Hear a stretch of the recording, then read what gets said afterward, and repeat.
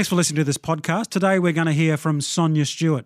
She's a Yuin woman from New South Wales, and it's been a big week for her. She's been appointed as the CEO of the New South Wales Law Society, and she's also been appointed as the chair of the Go Foundation.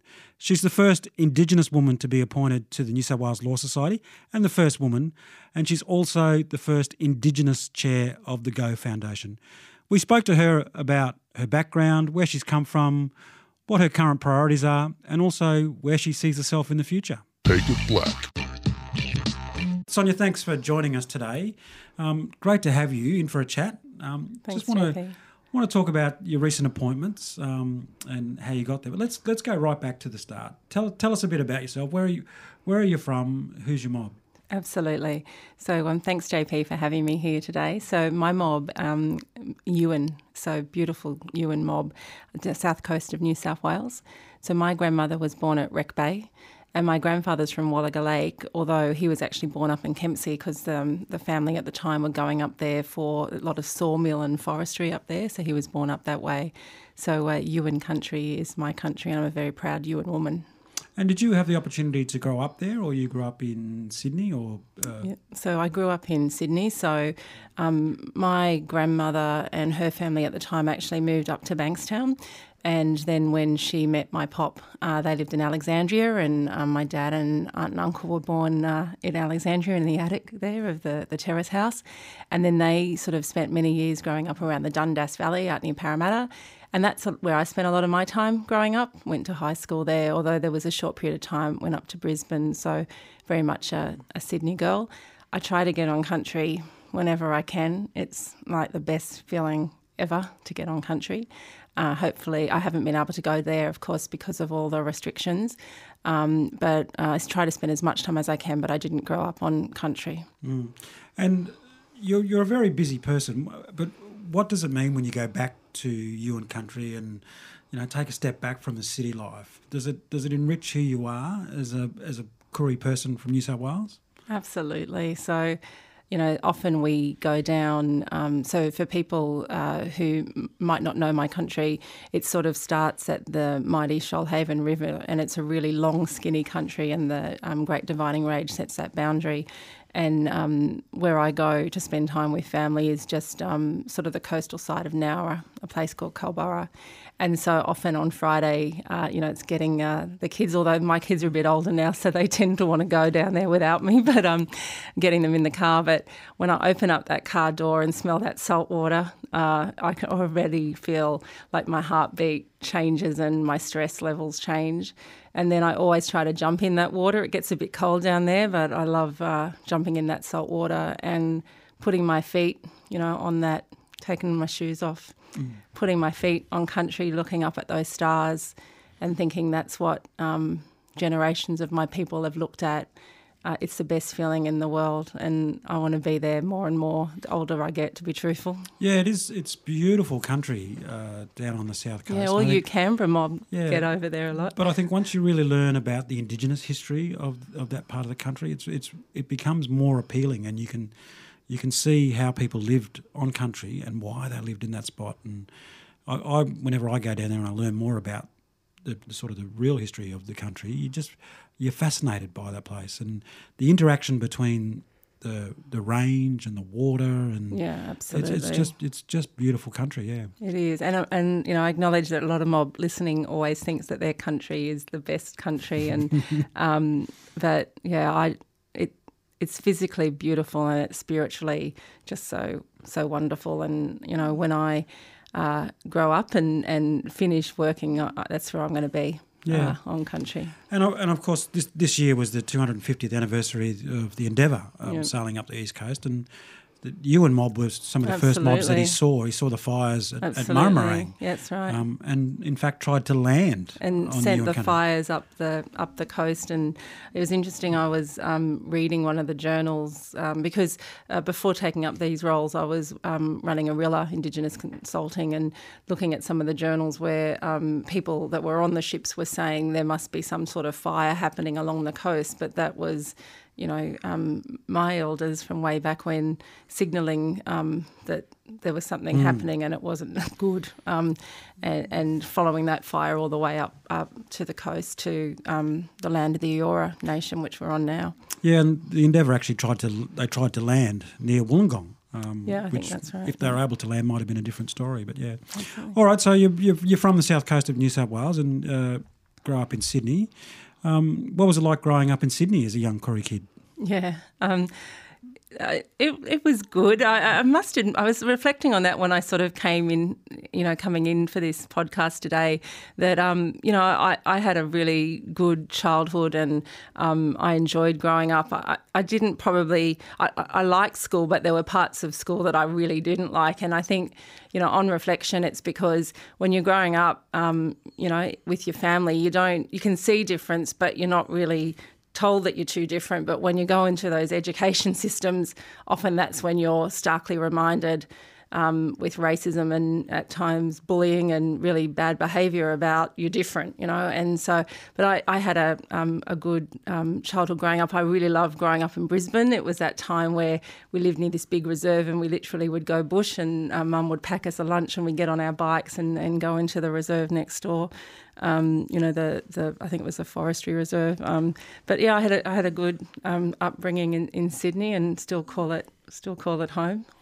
So when do you realise that you want to follow in the legal profession? Yeah. Is it something that sparks your interest in school, or it's after you leave school? So it was when I was at school, and like this story is a little bit sort of probably a bit negative about me in that I could hold a discussion and a bit of an argument and a yarn. So, people were saying, "Oh, you're going to make a good lawyer," and I was also thinking that, my family had a lot to do with the South Coast Aboriginal Legal Service at the time. My uncle, Keith Smith in particular, and other cousins have followed in those footsteps. So, the law was something that I was quite aware of around those yarns at the kitchen table and other things like that. And I worked really hard. I actually did commerce law, so I did accounting and law. And that was a big transition to, I think like a lot of people probably listening, being the first to finish high school and go to university and the first to finish uni, is an amazing experience. But I was told that I had a bit of a gift of the gab and maybe go and have a look at that. And what drove you to be that first? Was it a drive for you personally, or were your parents or your extended family networks really pushing you to be that first? To finish high school and go into university. Yeah, and I've thought really deeply about this. I was brought up in an environment of believing that I could be whatever I want to be, and I get a bit emotional thinking about that and what a loving, to have aspiration for somebody and that they could be whatever they wanted to be, particularly when they perhaps didn't have a good experience of the education system. So, if you work hard, you could be whatever you wanted to be. And, I was also brought up, and I know a lot of mob are, by, aunties as well. And, it does annoy me, and I do acknowledge that there are a number of Aboriginal children that are, not in with their kin or with their kin for other reasons and removed. But there's a lot of positive stories as well about aunts and uncles that looking after in a very safe space. And so in my example, it was because, my mum and dad wanted to work.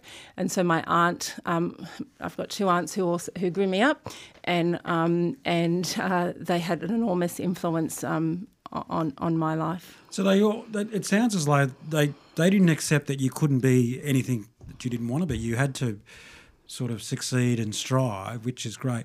What do you think of the phrase that being black, you're born political, like you're thrown straight into the political arena or the activist arena? Now, you're from a really famous New South Wales family who are at the forefront of a lot of Aboriginal rights issues here. Yep.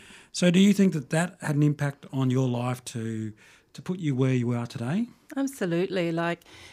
Being involved as a young person, being involved and hearing different conversations about government. So my family, as you alluded to, JP, they worked very hard in government and were quite successful. So either from the government part or the parts of my family who worked for lands councils or ALSs and were about some other, advocacy around what government could do differently. So absolutely, and I think that's just not, my story. It's a lot of our stories that, we think about systems and how they work and impact on individuals, and think about, change. I think about impact a lot. I think about being part of the world's oldest surviving culture, and we're here for such a short period of time. So how do I have impact in whatever it is I do? So I think definitely for me, being brought up and reflecting on that, it was those, having that antenna and listening to some of those conversations and going to some of those meetings and presentations and other things that happened really impacted on me. Yeah, absolutely. And I think you're really right in saying that, our generation is kind of the first generation that really benefited from, this late 60s and early 70s, the sort of the Indigenous rights movement, the Aboriginal rights movement, but also the bureaucracy as well, the formation of the Department of Aboriginal Affairs. So there was a lot of young people, our parents were young, working in black policy. Absolutely. And it was sort of, they expected us to follow suit or to be part of the future. Yeah. And our generation, the world was really our oyster. We didn't face the barriers that our parents faced. Absolutely, and particularly when it came to education and freeing up, but creating space and protesting and being angry about opportunities for our generation to go, and didn't necessarily mean to be university, but what would you do after school? And that phrase that we hear, that we stand on the shoulders of those that went before us, I think is so relevant to our generation. So we probably won't disclose our age, but I went to university in the late 80s, and I was part of a cohort where those different equity programs or thinking about access, it was at the start of that. And I went with an amazing cohort of people, and one of them is your beautiful sister, Terry. But I'm not sure if there'll ever be a study of that cohort, because people would say, is there something in the water? Because it was Professor Larissa Berendt, Dr. Anita Heiss. We were talking about Jeff Scott. Jason Adler went to head up Aboriginal Affairs. Dr. Kelvin Kong, the first ear, nose, throat specialist. Myself, other people that I've, probably forgotten at the moment. I'm sorry. But I don't think there was anything necessarily in the water. I think it was in our DNA that people had worked hard. Bob Belair had gone to uni, Pat O'Shane, Uncle Charlie, that it was almost incumbent upon us to take up this opportunity and being reminded. And ATSIC was always a good reminder for me of those elders and deep community members about, one of them used to call me up and say to me, what are you doing for our people today, my girl? And that sort of sense of drive and energy, maybe that was in the water. Yeah, and you're so right. I think that those late 80s, where a lot of people were going to university, and they were the first ones to start going to University of New South Wales or Sydney Uni to do law, to do some really tough medicine. Yeah. And I think that that they were sort of the real trailblazers of future generations.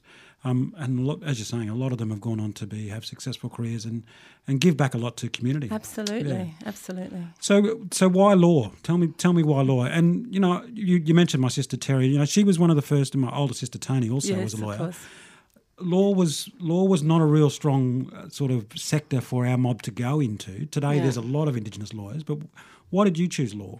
So I chose law because it was hard, and I set myself a really hard goal. Like at the time, the marks were really quite hard to get in. Had to do a double degree. I did commerce law. Ultimately, for me, I think it was around justice and around, thinking about a system that was very important for our people. And the other thing was the skills that I would acquire by doing this degree. So the enormous amounts of information to analyse and synthesise, thinking about communication, thinking about things from a systems-wise perspective, about clients, about problem solving and helping people. So, at the end, the last bit is probably the big bit. Helping people and solving problems is what I like to do, and that's a great degree to do it with. Yeah. And of course, choosing that career, it's not all roses. There's points of that career and even your academic life where you must go, it's too hard, I'm going to give up. I found it tough. So what makes you go on? Yeah. So it gets a bit emotional sort of thing.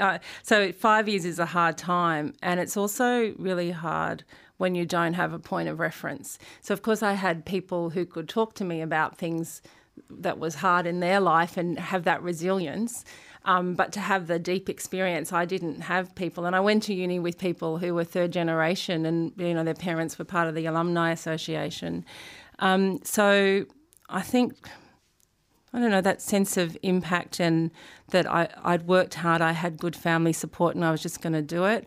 We had, there was a non-Aboriginal woman who bequeathed a house at the University of New South Wales, so the Koori Centre, hanging in there, and Laurel Russ and, other people, Anne Martin worked there at one stage, and so hanging there. So, that peer group.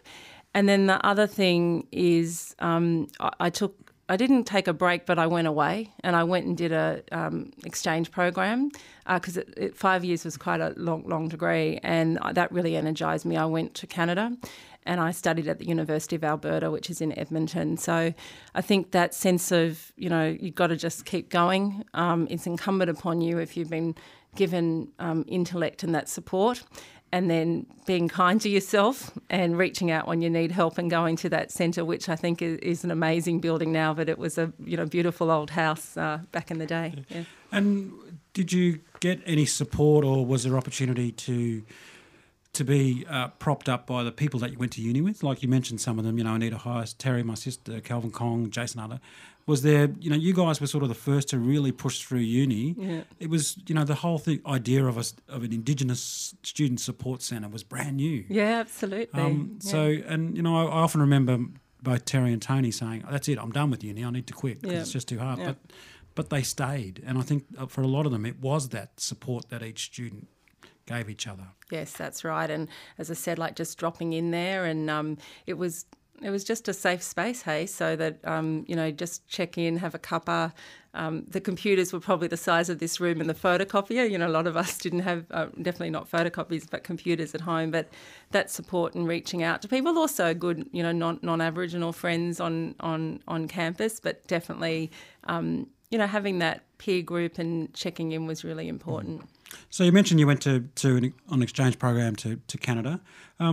Did that teach you any sort of experiences with the First Nations people of Canada that was similar to Australia? Did you see any sort of similarities between the way that First Nations people in Canada were treated and the same here? Yes, I did. And, mostly in those sort of negative statistics and way that systems don't work, and Indigenous people's experience of those and failures of systems. Also in strengths-based ways and similarities in terms of, respect of elders, deep connection to country, and that resilience. I went to a university that had a very big Indigenous footprint, and I remember, how we're talking about the little house on High Street at University of New South Wales. I remember going there and they said, which student association do you want to go to? And because you could have chosen the Inuit one or the Métis one and or the other one, and there were so many of them, and I was like going, we've got enough to fill a lounge room in the little house, but they had different associations. I also studied, I did a subject that was around treaty, and I went with a view in my mind about, a perspective about treaty, and did some of that case law, particularly with British Columbia tribes. And I found that really interesting. And then later in my life, I was able to go, to New Zealand, particularly for work, and experience that. So it was eye-opening. I need to say it was really hard. I'd never left my family before. And I think one of the things about living in extended family with kin is that there's always someone around, even if mum and dad aren't. And the first night that I really spent by myself was on the way to Canada, which was, we had to, just because of the flights, you had to go through Hawaii. And I was 22, and so that's quite interesting, be the first time ever alone in my life. And I missed my family, and it was there's no mobile phones or Snapchat or TikTok. You'd have to send a letter, or people would save up and make a call, hey? But it was an amazing experience, and it defined me, as being a different type of person when I came back. So what happens after you come back? Where do you go into in terms of work? Yeah, sure. So this is quite an interesting tale in my career, because I was ready to go to the College of Law, and that's where you went, and I think Terry would have gone and other people would have gone when they finished law school. But because I finished my degree in the Northern Hemisphere, they had to wait for the academic record to come, so I missed going in with the other cohort. So I had to wait, and I got a job at the Aboriginal and Torres Strait Islander Commission as a commercial officer, working in the business loans, because I had that accounting degree. And I stayed there thinking I would just be there for a short period of time, but I was there for a longer period of time. And before that, I'd been an Aboriginal cadet. I'd put myself and raised some money for the family as I worked. I worked at the Australian Trade Commission, but I came back and worked at ATSIC. And I worked at ATSIC as well for about a decade. Why was ATSIC so important? Oh, well, I don't think time has been kind to ATSIC.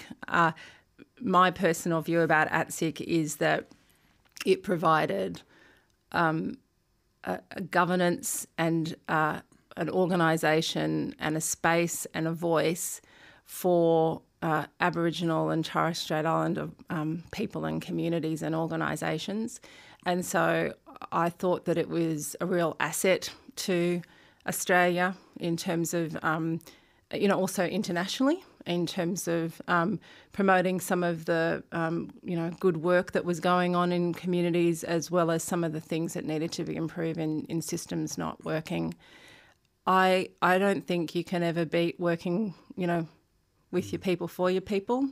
And I, sometimes people say, you're lucky, but, I think that you work hard for things. However, I was there, and I think we were there at the same time or crossed over at a time where legends of public policy, of advocacy, protest, service disruption were in key leadership roles. And where we're now, we're on podcast, so I can't show, but we're socially distanced. But, my office was just across the way from Uncle Charlie Perkins, and, Steve Gordon. I worked nationally with other commissioners, Auntie Christine Williams, who's passed away. I mean, you would know these individuals as well as I, but these are people who fought some very hard struggles, and for growing up and thinking about public policy and how government could work better to improve outcomes for our people, it was a very great spot. And I worked on reforming the Aboriginal legal services as one of my jobs there, which is very relevant to the work I'm doing now. Yeah, I think having the opportunity to work for ATSIC, and you knew that you just work for mob, you work for community, and you're answerable to community. I think I think working now in the public sector, you never have that feeling now. So let's talk about after ATSIC, and you spent some time working with the Department of Aboriginal Affairs. I didn't go there. So from ATSIC, I actually went into the Premier's Department in Newt. So I went from Commonwealth to State, and I went there, which was quite interesting because it was right before an election, and I was responsible for $50 million and thinking about the election platform at the time as being tough on crime, but the causes of crime. So I worked in that space. I then went to Department of Community Services, which was quite challenging. That's the statutory child protection agency, and acknowledging, the impact that, removal of children has on children and families and communities and parents and aunts and uncles. I was in the prevention and early intervention space. Then I went to the Public Service Commission, where I was a Deputy Commissioner, which was amazing. I thought about the performance of Australasia's biggest workforce, 400,000 employees in the sector. And then I went back into the Department of Premier and Cabinet. I'm really proud of my career, more so the people that I've worked with and what they delivered. And I had a small tribe of children in that space as well. I had 4 kids in that space, and then went to Arilla, and then at the Law Society where I am now. Well, you're like Terry. I don't know where you find time to have a family and have such a wonderful career as you've managed to do. Let's talk about where you are now with as CEO of the Law Society. Yeah. You're the first Indigenous CEO of the Law Society. I'm the first female CEO too. Yeah. What does that feel like? It feels like it feels good, and it feels like there's a responsibility to make sure I'm not the last. Yep, that's how it feels. And what do you think? What are the opportunities that you will want to bring to that position? Sure. So the reason that I was really interested in this role, like values are really important to me, and I think that's probably the case with a lot of mob about what values has this organisation got and what is it really trying to do. And so for me, when I looked at it, it's about serving the profession, so the legal profession across New South Wales. It's about really listening and acting on behalf of members. So there's 36,000 members, which is very high, and that's great that it's that high, and ensuring a just legal system. So for me, it's working to the President, it's working to the Council about ensuring that vision is met. But of course, I bring a lens which is quite unique in terms of, knowing some things that I know about systems and their impact on people along the way. And I'm always thinking about where's something happening best in the world and how can we bring that here? And ultimately, and sadly, because of the rate of representation of our people in the legal systems, benefiting the system will benefit our people. Mm. And do you think that there's an opportunity that we can have, a real good conversation and almost a refresh of sort of the policies, maybe the way that Indigenous communities and the legal profession and also the justice system have been interacting over the last decade? Do you think that with the Black Lives Matter movement that there's a real thirst to refresh that relationship and maybe look at things differently with a different lens on? Because it's, with the Black Lives Matter movement, it's really woken probably people outside of our circle into having that conversation. And do you think that's a real opportunity now to have those conversations? Yes, I do. And I think the other thing is not just, and I know that you would agree with this, it's not just the yarn or the conversation, it's the action. And I think, one of the things that is a real asset that the Law Society brings is a profession that's deeply interested in this. And so they have a number of they volunteer significant amount of their time to thinking very deeply about this. So there's some structures in place within the Law Society and through the membership that can bring that. The other thing is, some processes, and we've got to be mindful not to be too process, orientated and to really listen to community and the principles of self-determination. But the Closing the Gap refresh that has these very clear targets that have to be met are another way that the Law Society could engage in that. So, by 2031, the 15% reduction in adults in prison, the 30% reduction in our children in detention, and importantly the 45% reduction in children who aren't with their family, who are in out-of-home care. I think the other interesting thing to be watching is the Justice Reform Initiative, where some very senior and eminent people from all across different spectrums and of political life are really thinking about our society and the cost and the impact of imprisoning people, not just our people, but all Australians. And, the Law Society is interested in engaging with that initiative as well. So I think that the time, I have to be mindful and we have to be realistic that, these rates are unacceptable. And but I feel a level of optimism. And I've joined an organisation that thinks really deeply and cares and spends time trying to make sure the system is right. And it's in their vision. And so that really resonated with me. Mm.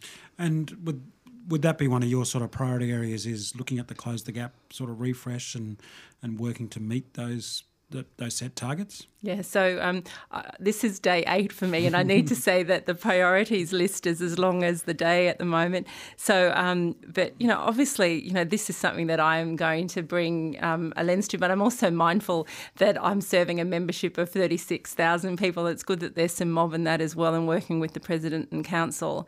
But I've read their submissions, and because what they put on paper is really quite important.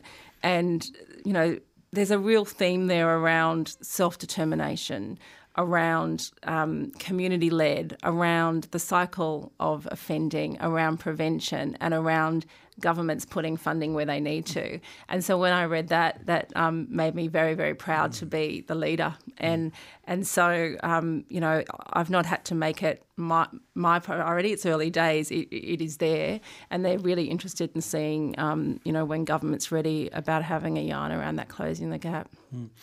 All right, I want to talk about your role at the Go Foundation, but Sure. Before we get on to the Go Foundation, let's sort of conclude where you are today by what message do you think that your career and where you are today sends to a young Aboriginal boy or girl that's going to uni for the first time or going overseas for the first time and dreaming of things big? Yeah. What message would you send that young 22-year-old going to Canada who's going overseas for the first time and is scared of failure and leaving family? Yeah. You're the CEO of the New South Wales Law Society. What message would you give that young girl going overseas today? 2 words: back yourself. I think there's a lot of, there's a lot of different reasons why we might not do it. There's a lot of baggage that we tend to bring, and, we're imposter syndrome, are we ever quite good enough? And people are always looking at you anyway when you're in this leadership, but when you're the first or when you follow in a family, people might be looking at you a bit differently. And backing yourself, being kind to yourself and having support around you. That's what I would say to that young girl first night by herself. Some really strong words here. Okay, so let's talk about the Go Foundation. Yep. Give me an elevator pitch of the Go Foundation. Okay, I'm very happy to talk about the Law Society and the Go Foundation. It's been such a big week. So the Go Foundation seeks to improve educational outcomes for Aboriginal boys and girls and men and women. And you're the chair of the Go Foundation? Yeah, I just became the chair. The first Indigenous chair of the Go Foundation? That's correct. And so the Go Foundation was set up by Michael O'Loughlin and Adam Goods, so the G and the O. And I knew Michael before and Adam a little bit. I know Adam a lot more now. And for me, I think there's only 2 things that you really own: is your brand and how you spend your time. And for them to spend their time and their brand on this. So we're in the business of providing scholarships, but I think it would be wrong to think it's just about the money. It's about support, mentoring, and it's about access to opportunity. So there's 3 things, not just the one. And so I've become the chair. So in fact, we've had a very wonderful chair, Sam Mostyn, who is has such eminence across corporate Australia and community and arts and culture. So she stood aside and said, the best chair is here, so you come in. And so I'm really, really proud of that. And Michael and Adam, it was part of their vision for that to happen. So we've got 532 scholarships that we're providing, mostly in Sydney, but the boys are really proud about Adelaide because that's where they grew up. And then we're coming to the ACT hopefully next year, and we're open at the moment for those scholarship rounds, so if people are interested, go to the Go Foundation. I think the other thing, so my elevator pitch was shorter, but the other thing I wanted to say that I'm really, really proud of is the focus on women and girls. And this has come from Michael and Adam because they were brought up by some very, very strong women. I've got to meet Michael's mum, Muriel, so I'm not sure if you're listening, Muriel, but a big shout out. And I've waved to Adam's mum at a function. But they were determined that we meet quotas and statistics that have Aboriginal girls and women in our scholarships. And of course, for Adam and Michael, it's not just a matter of giving over money to schools to provide those scholarships. They're in there, aren't they? They're in there every day talking to kids, mentoring kids, and having, giving kids that that safety blanket. And these are two iconic figures of Aboriginal Australia, isn't it? Absolutely, and that's where thank you for saying that, because it's not just about the money; it's about the support, and the other thing is about culture. So to do it in a very culturally safe space, and they're there for the mentoring days. I was really blessed last year when we launched in Adelaide. I went down there with them, and we were shaking a leg and doing some other things with the kids from Palawa and other schools down there, and they are very, very present. And I just love sort of trying to stand on the side when they're having a yarn to the children, because some of them are too young to understand really who they are. They could go and Google them or whatever they do, but they're inspirational people. And in taking up the chair, I want to encourage and be inspirational, but I want to disrupt people's thinking about the aspirations for our people education-wise. People like in the schools and school teachers, and Adam and Michael want to do that, because look what they've achieved. Now they're successful business people, and I'm just very blessed to have them as friends. Yeah, and of course the Go Foundation gets its support from Corporate Australia. Yes. Why is it important that Corporate Australia gets behind initiatives like the Go Foundation to support young Aboriginal and Torres Strait Islander kids, through education? Yeah, sure. And we have got a grant with the National Indigenous Agency at the moment, but you're right in the predominance of our funding is for corporates. So I think this is a very unique part of our foundation, in that these corporates see themselves as part of an ecosystem. So it's beyond corporate social responsibility. It's that, if you're talking about mentoring or giving people, young Aboriginal children who've decided that they want to invest in their education, opportunities for access. So they provide, like there's a Twitter day. Bloomberg provides access. GHD provides, internships. So they see that also it's not just giving; it's also receiving the benefit of that knowledge. And I'm really proud to be part of a foundation which is broader than just the school gate and giving those pathways for our children. I just think it's fantastic. And what's next for the Go Foundation? Yeah, so, look out, ACT. We're looking to come to you, and we've got to make sure that we do that right. Ultimately, we want to get more scholarships. That depends on getting funding. And we're also like most organisations, we're also thinking about COVID and how do we do those never returns, so don't go back to some things and adjust our business model. But ACT is definitely a big one. We've just had a huge sort of landmark thing happen with our 500th scholarship. So celebrating that, learning from COVID, and hopefully looking at what we could do nationally in a timed and measured way. Yeah. And if students want to get more information about being part of the Go Foundation, where would they go to get that information? Absolutely, and I really encourage, if anyone's listening that's interested, please go onto our website, the Go Foundation website, because our scholarship are open at the moment till the 22nd of October, and we've all done it online now, so hopefully it's quite easy. It's the other thing that you've got to do is do a little video or talk to your family about the support they're going to give you, and it's a great application form and process, so I really encourage people who are interested to apply. Isn't that great that it's actually not just about you, it's about the support structures around you and family, because it's a family engaging in that scholarship, isn't it? It's not just an individual. Absolutely, and what support are you going to have? And, for some people it might be having to get out of some friendship groups. Like if you've made the commitment and once you're part of our family, you're part of the family, so we go from kindergarten to uni, it is, isn't it? Like, what family support have you got when you're not having that good day, and what do your family think about this? I think it's a different application form, so I really encourage you to go on the website and apply. Yeah, and of course there's a lot of educational foundations around the country, but how important is it, or how much of a bonus is it for you to have two people like Mickey O and Adam Goodes, two great mates,